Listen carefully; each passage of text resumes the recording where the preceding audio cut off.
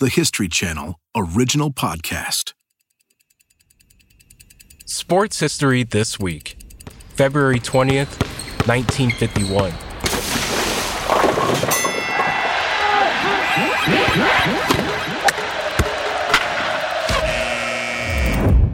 I'm Kalen Jones.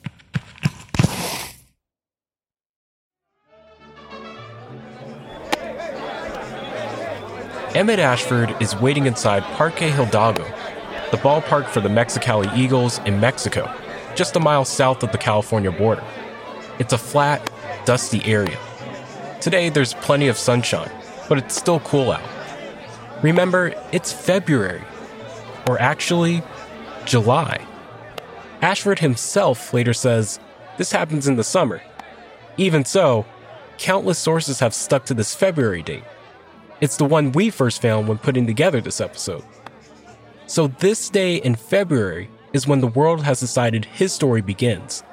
It's not the first time his life's journey has been taken out of his control. Ashford, a 36-year-old Los Angeles native, has been a baseball umpire for years. He's done everything in his power to get this opportunity, but he hasn't had control over when he'll rise to that next level. It's been more than a decade.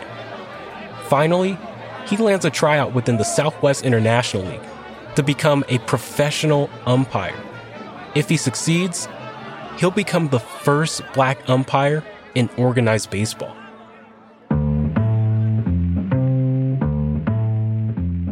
Ashford has always been a high achiever. In high school, he earned straight A's, became the first black student body president, and was a member of the scholarship club. After college, he landed a coveted job at the post office. But over the past decade, he's found a new love: umpiring. It was called The Show when Emmett Ashford was umpiring behind home plate, because it was indeed a show. Ashford slowly climbs up the umpiring ladder, officiating through the high school and college circuits. But he has higher aspirations. He wants to be a full-time umpire. This is like pie in the sky. What are you talking about? He got opposition from his co-workers. Like, dude, you're crazy. But, not to be deterred, he keeps working until he lands a tryout. So Ashford treks down south. He's here in Mexico preparing to umpire a minor league game, when all of a sudden, there's a problem. He's not the only umpire in the game, and two others, who are white, won't take the field with a black man. The game is delayed. Fans wait anxiously. Ashford is likely anxious too. He stands along the foul line waiting. All he needs is a chance to prove that, while the color of his skin has become the sticking point for folks, it shouldn't prevent him from being here. Today, Emmett Ashford attempts to become the first black umpire in organized baseball. Can he make it happen? And if so, can he overcome the barriers to make it all the way to the majors?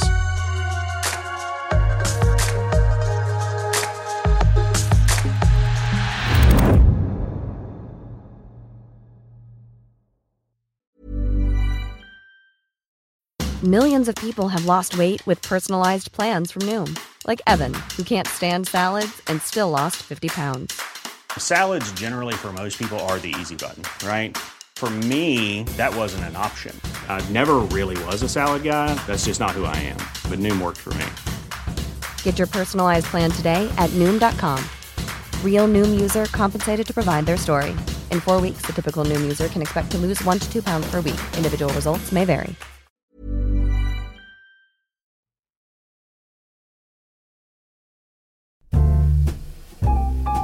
In the 1930s, Emmett Ashford is in college and playing on a baseball team called the Mystery Nine out of Los Angeles.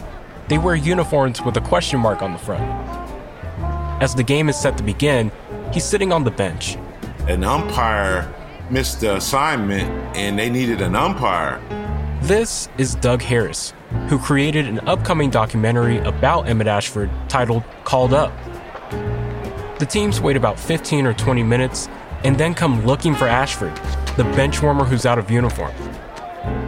They ask him to take over, but he doesn't want to do it.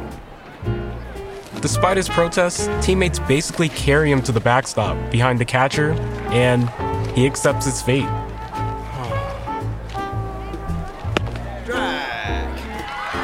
By the 7th inning, Ashford notices the people in the stands watching this game are enjoying his umpiring style.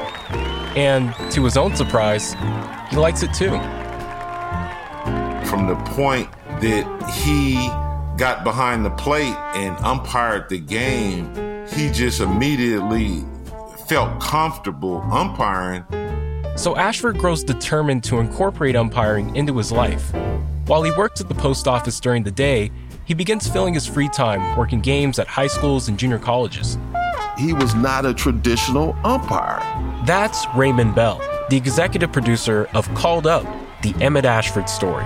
He evoked theater, entertainment, bringing the fans into the game, much different than the stoic umpire, you're out, safe. Doug Harvey is a former MLB umpire who worked with Ashford in the minors. He recalls hearing his special strike call in an interview for the film Called Up. It wasn't just strike, it was strike! And everybody in the stands would go, ooh, ah. Ashford's theatrics aren't just limited to calling balls and strikes. When a player is sliding in to beat a throw, well, Emmett's sliding too. So I'm just saying, he's putting on he's doing a show. People are coming in and saying, man. And so now people are coming to the games in droves. Here's Mark Armour, a baseball historian who's written about Ashford. He jumped over the foul lines like the players did. He jumped over the mound. He talked to the fans. He talked to the players. He dressed much better than the other umpires with the handkerchief in the pocket. If Ashford's performances don't catch people's attention, his vibrant outfits certainly do. Ashford is routinely well-dressed, sporting cufflinks, polished shoes, kerchief in his pocket. Quite different than the grumpy, old umpires that people are accustomed to seeing. We spoke with Adrienne Bratton, the daughter of Emmett Ashford. Well, I think that was an extension of his personality. Because this was before Martin Luther King, and we're judging character. People are seeing your appearance before your character.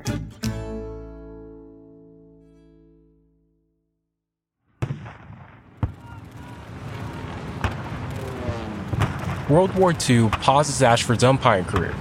He's called to serve, spending 3 years in the U.S. Navy. One evening in 1945, while stationed in Corpus Christi, Texas, he's laying in his cot when an announcement airs over the radio that Jackie Robinson has signed with the Brooklyn Dodgers. Here's Ashford himself. I remember some of the others, the early fellas, the early blacks together. And I said, I'm going to be the first umpire. As in, the first black umpire in the majors. When World War II ends, Ashford returns rejuvenated to his home in Los Angeles. He starts umpiring at higher levels, Division I college baseball and the Negro Winter League. I worked those exhibition games during the winter over the old Wrigley Field. A little barnstorm all over Southern California, and I was umpire. And Bob Feller used to bring out an all-star team. He played Jackie Robinson. That's Ashford talking about umpiring with Jackie Robinson in the game. Future Hall of Famer Satchel Paige, too. At this time, major celebrities often come to watch ball games, including Lena Horne, Duke Ellington, and Langston Hughes. The Negro League is an opportunity for Ashford to get lots of eyes on him. In fact, it's a scout who first notices Ashford's skill and helps arrange a tryout for him. Here's the point in Ashford's story that's left up for debate. The year is 1951. While many will cite that the tryout happens in February, Ashford himself says it happens in July, over Independence Day weekend. Regardless of when, here's what we do know. In 1951, Emmett Ashford travels 235 miles south from Los Angeles to Mexico for a 4-game tryout. He would call games between the Tucson Cowboys and Mexicali Eagles. In a time before television is everywhere, Minor League Baseball is setting attendance records. In Mexico, the stadium is packed. Everything is set to proceed until the two white umpires needed for the tryout refuse to take the field alongside a black man. The game won't begin until they find replacements. Ashford's dream is just inches away. He's good at his job. He knows he's capable. As he waits, though, he starts wondering if blatant racism will prevent him from showing he deserves to be here. Eventually, officials bring in an umpire down from El Centro, California to work the bases, and Ashford can try out. He takes his place behind home plate. But even as Ashford officiates today's game, the daily threat of racism keeping him from his ultimate goal remains. Let's play ball.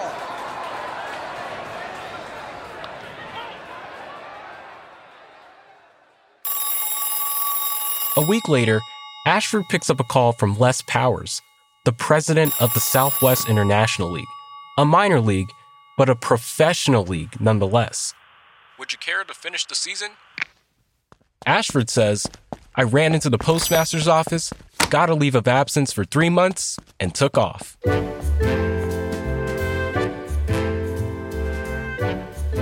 In 1951, Emmett Ashford becomes the first ever black umpire in organized baseball. Ashford's daughter, Adrienne Bratton. And I knew that he loved to umpire, and that was something that made him proud. So advancing to another level, I was happy for him. It was reported in headlines. When it happened, it went all around the country because this was actually news that Emmett Ashford is the first Negro umpire in professional baseball. That was the first mountain to climb, was breaking that barrier, and then it's on to the next. The next mountain being the major leagues. For that to even be a possibility, there would be a long climb still ahead.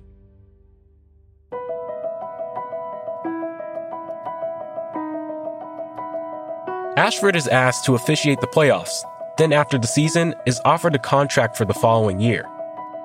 This is exactly what he's wanted for so long, a chance to begin a life as a full-time professional umpire. But it's a complicated decision.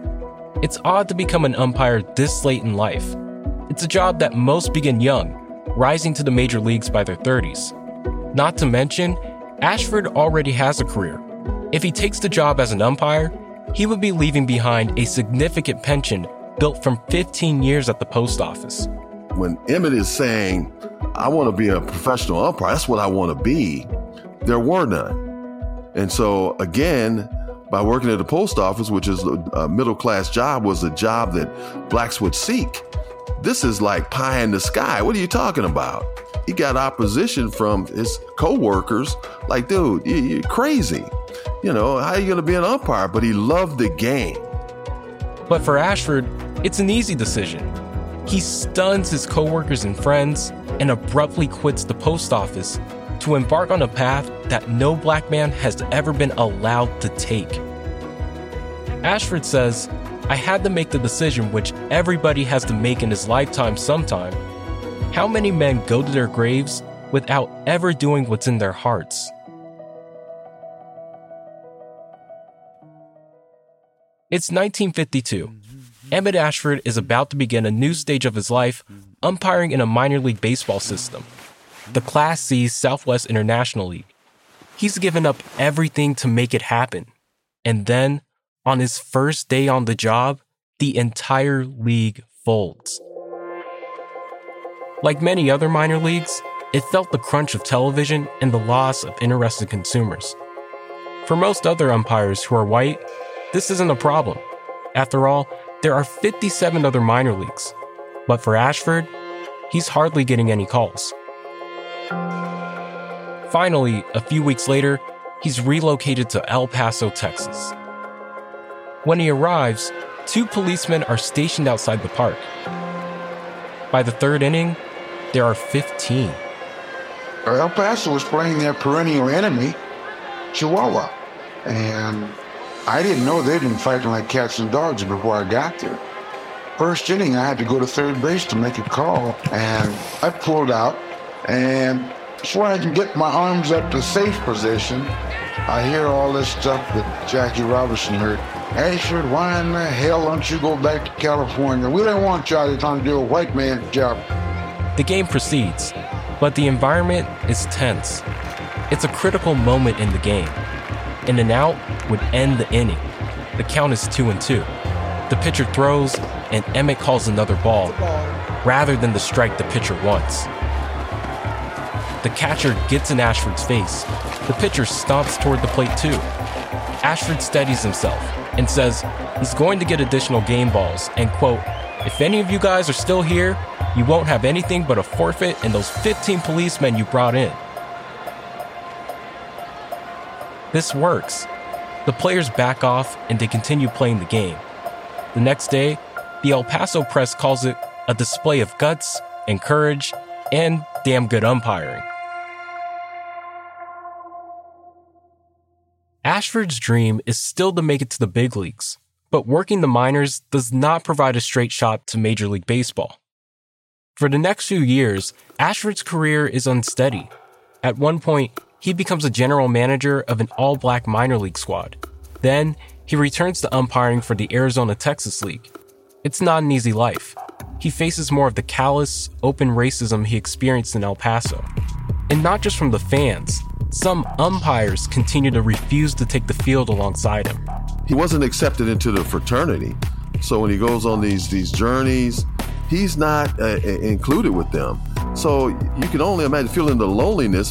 He said, "You wouldn't believe the things people have said to me behind the plate." And he says, "I just tried to ignore it." Ashford encounters racism from the ball players as well.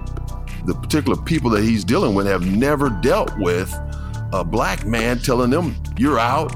You got to get out of here. I'm kicking you out of the game."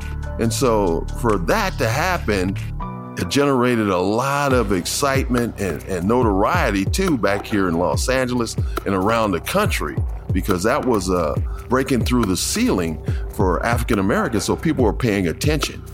Meanwhile, Ashford retains his signature theatrical style.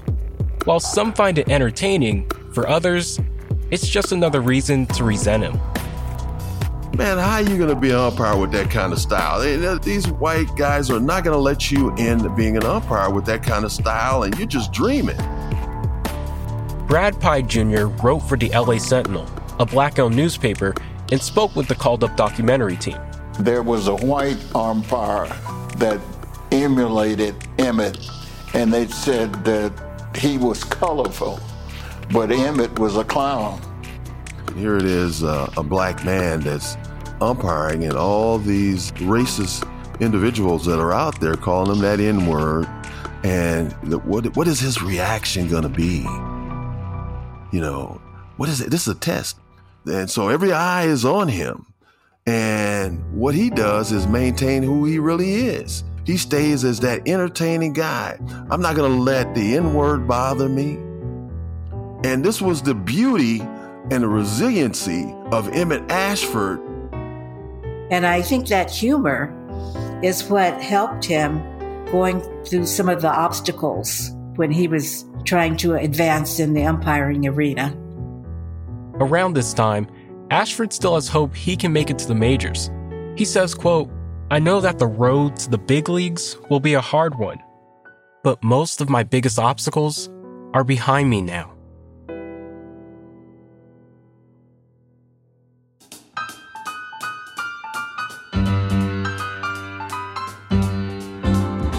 It's 1955, and Emmett Ashford is appearing on the televised comedic quiz series called You Bet Your Life, hosted by Groucho Marx. Ashford's eyes are full of pride, smiling into the crowd. Groucho introduces Ashford as one of the most respected and capable umpires in the Pacific Coast League. He even asks Ashford if he thinks he'll make it to the big leagues soon. His response, quote, "Well, gosh, Groucho, there have been rumors, but I haven't heard anything definite. And of course, it's my ambition like everybody else."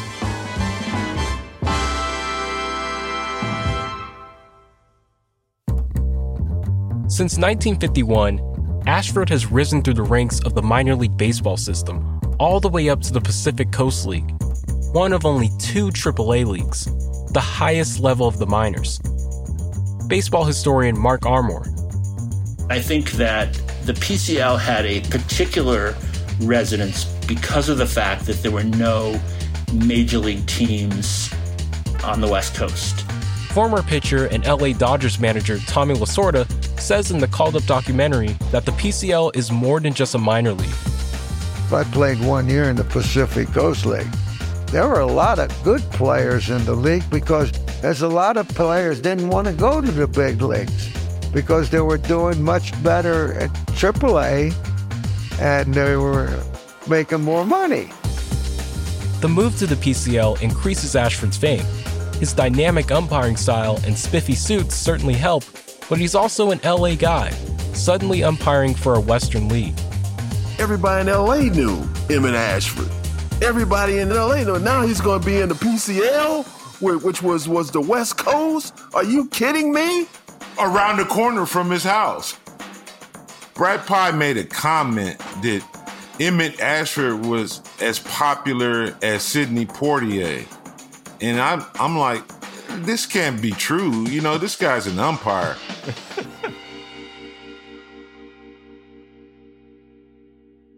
The PCL is great for Ashford's career, but it's still not the big leagues. And time isn't on his side. He's already in his 40s, older than the other umpires coming up. A year goes by, then another. Ashford still doesn't get the call. At this time in Major League Baseball, an umpire can only work until they're 55 and then they have to retire. Meanwhile, other minor league umpires with less experience are getting called up instead of Ashford, even the ones he's mentored. But Ashford still has hope. Baseball historian Mark Armour. Not that people said he wasn't good enough, but it was more just, that, well, it's too bad that he didn't have that chance, but he's a good umpire, where he is. At a time when baseball teams themselves have already integrated, why is it so hard to integrate the umpiring position? Well, come on. He was an umpire. Now, I'm not belittling any players or anything, but there were players who had broken through, but he wasn't playing. He was umpiring. He was the judge. That was his court. And he could tell players what to do and what not to do. That was, you don't do that.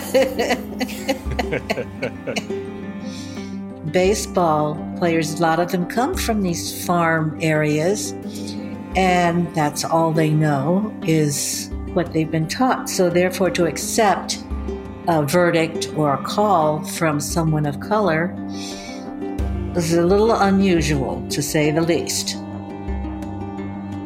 Behind home plate, Ashford's authority could affect one inning, or maybe the outcome of a game. But giving a black man power over a white man would send a message well outside the confines of a ballpark. And this broader, nationwide struggle is about to hit a breaking point.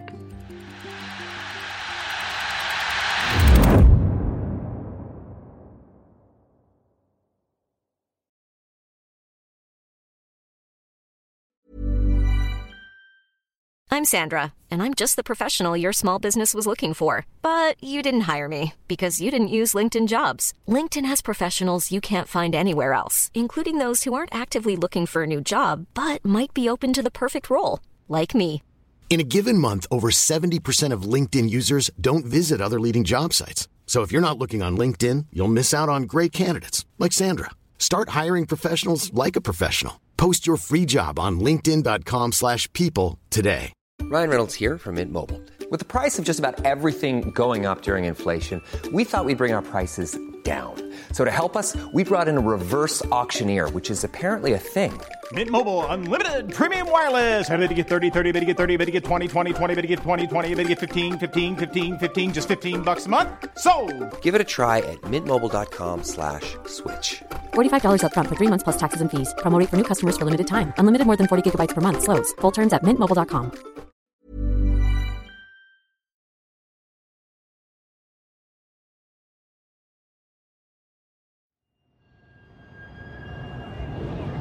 August 11th, 1965.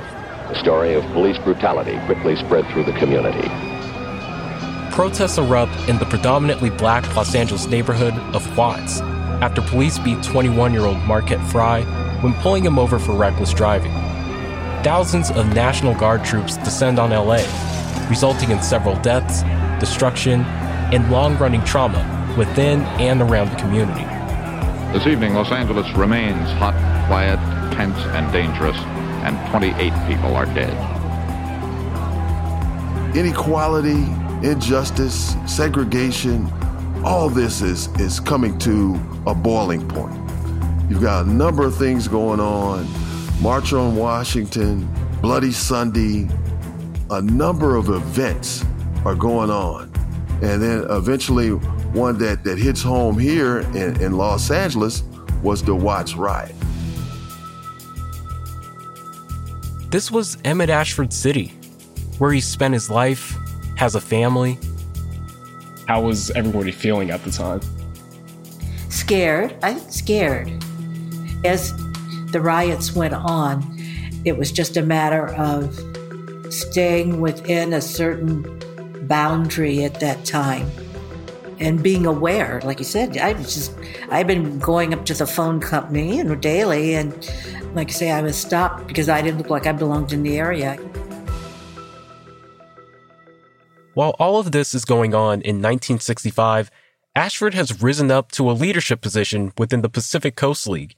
At 50 years old, he's been promoted to the role of umpire-in-chief, making him responsible for the training of crews and advising the league on disputed rules.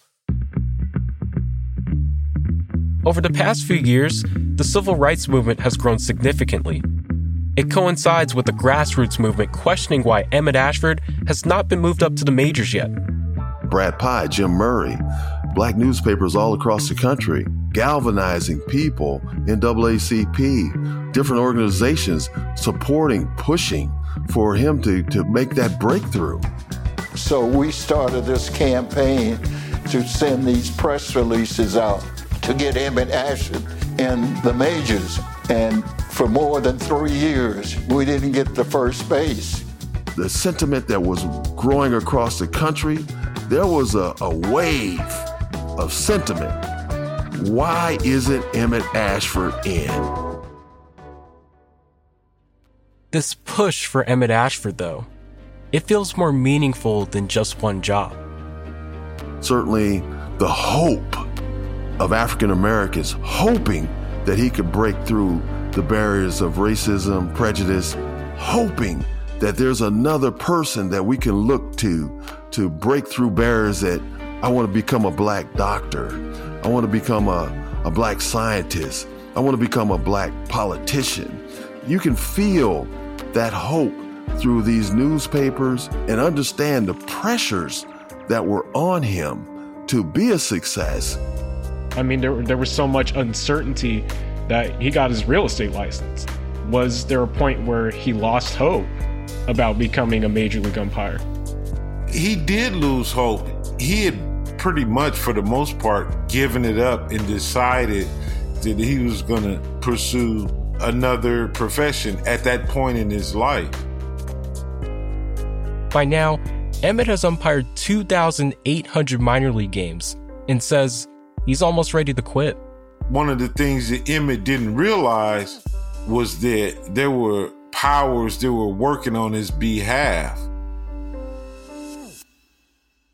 It's now April of 1966, and it turns out the movement, the public pressuring, perhaps the political turmoil plaguing the nation and LA, it's all coming together in favor of Emmett Ashford's goal. And then Ashford gets a phone call. And this is a big one.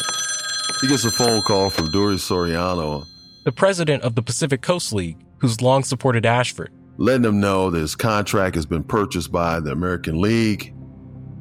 This is the moment he's been waiting for so many years. And he says, Emmett, your dreams come true. You're in the major leagues. At age 51, just a few years from the mandatory retirement age, Emmett Ashford becomes the first black umpire in Major League Baseball. And at that moment, man, Emmett just about explodes. He said, man, I almost went to the ceiling.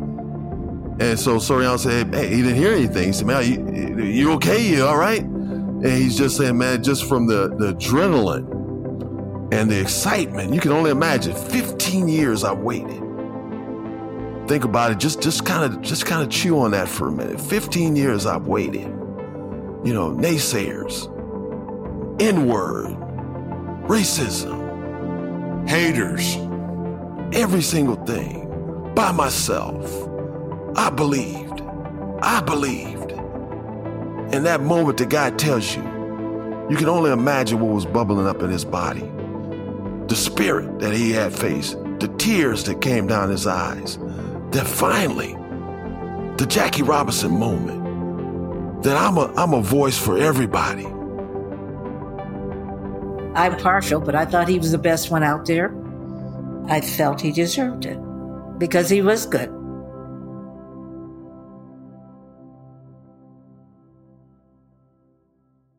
It's April 11th, 1966, opening day at the D.C. Stadium in Washington. Emmett Ashford is in a taxi cab with his wife, heading over to umpire in his first ever Major League Baseball game. Vice President Hubert Humphrey will be in attendance to throw the first pitch. More than 44,000 people fill the stands. Ashford's cab pulls up to a checkpoint. Here's Ashford himself in an old interview. So the cab driver told the agent, I've got one of the umpires here. And the agent said, come on, Nana, who are you trying to kid? And whoever the attendant was is like, man, there ain't no black umpires. What are you talking about? Is this some kind of joke? Or what's going on? He literally almost didn't get into his first assignment. And no fault of his own. But that was the mindset in America. Like when you broke a barrier, you know, these are the type of things that you had to go through. Certainly it was part of that maturation of that 15-year journey, dealing with everything that he did with, all the weight that he carried. All this was not going to deny him that moment, that joyous moment of walking out there in front of that packed house. Major League Baseball. My ultimate dream is today. I'm going to go out there and I'm going to represent all African Americans today.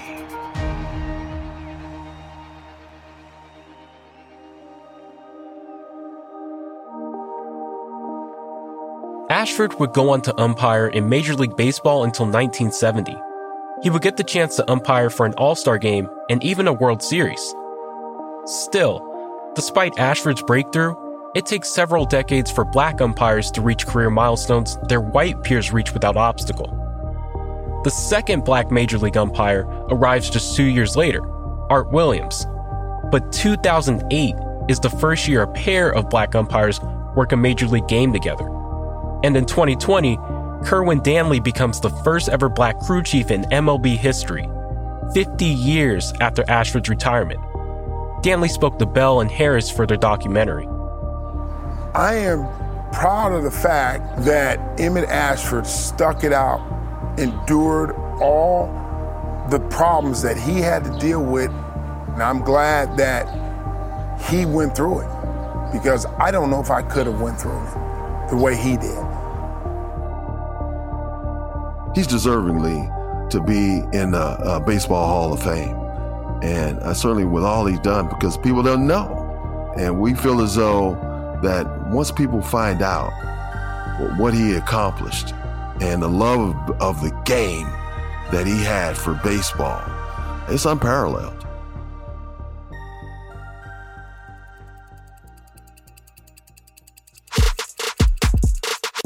Thanks for listening to Sports History This Week. For moments throughout history that are also worth watching, check your local TV listings to find out what's on the History Channel today. Other notable sports stories that happened this week: 1980, the U.S. hockey team beats the heavily favored Soviet Union during the Winter Olympics and goes on to win the gold medal. 1992, Kristi Yamaguchi of the United States wins the Olympic gold medal in women's figure skating. If you want to get in touch, feel free to email us at sportspod@history.com or leave a voicemail at 212-351-0410.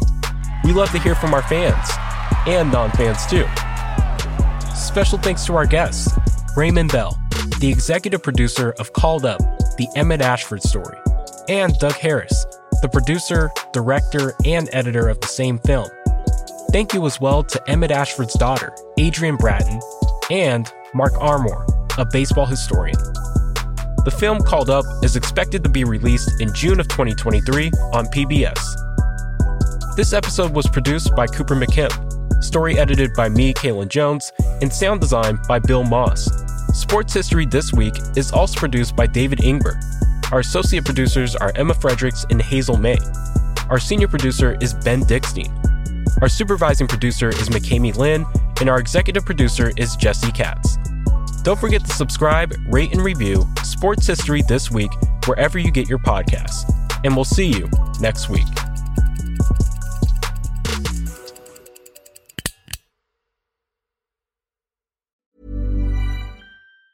Hey, it's Danny Pellegrino from Everything Iconic. Ready to upgrade your style game without blowing your budget? Check out Quince. They've got all the good stuff, shirts and polos, activewear, and fine leather goods, all at 50 to 80% less than other high-end brands. And the best part? They're all about safe, ethical, and responsible manufacturing. Get that luxury vibe without the luxury price tag. Hit up quince.com/upgrade for free shipping and 365-day returns on your next order. That's quince.com/upgrade.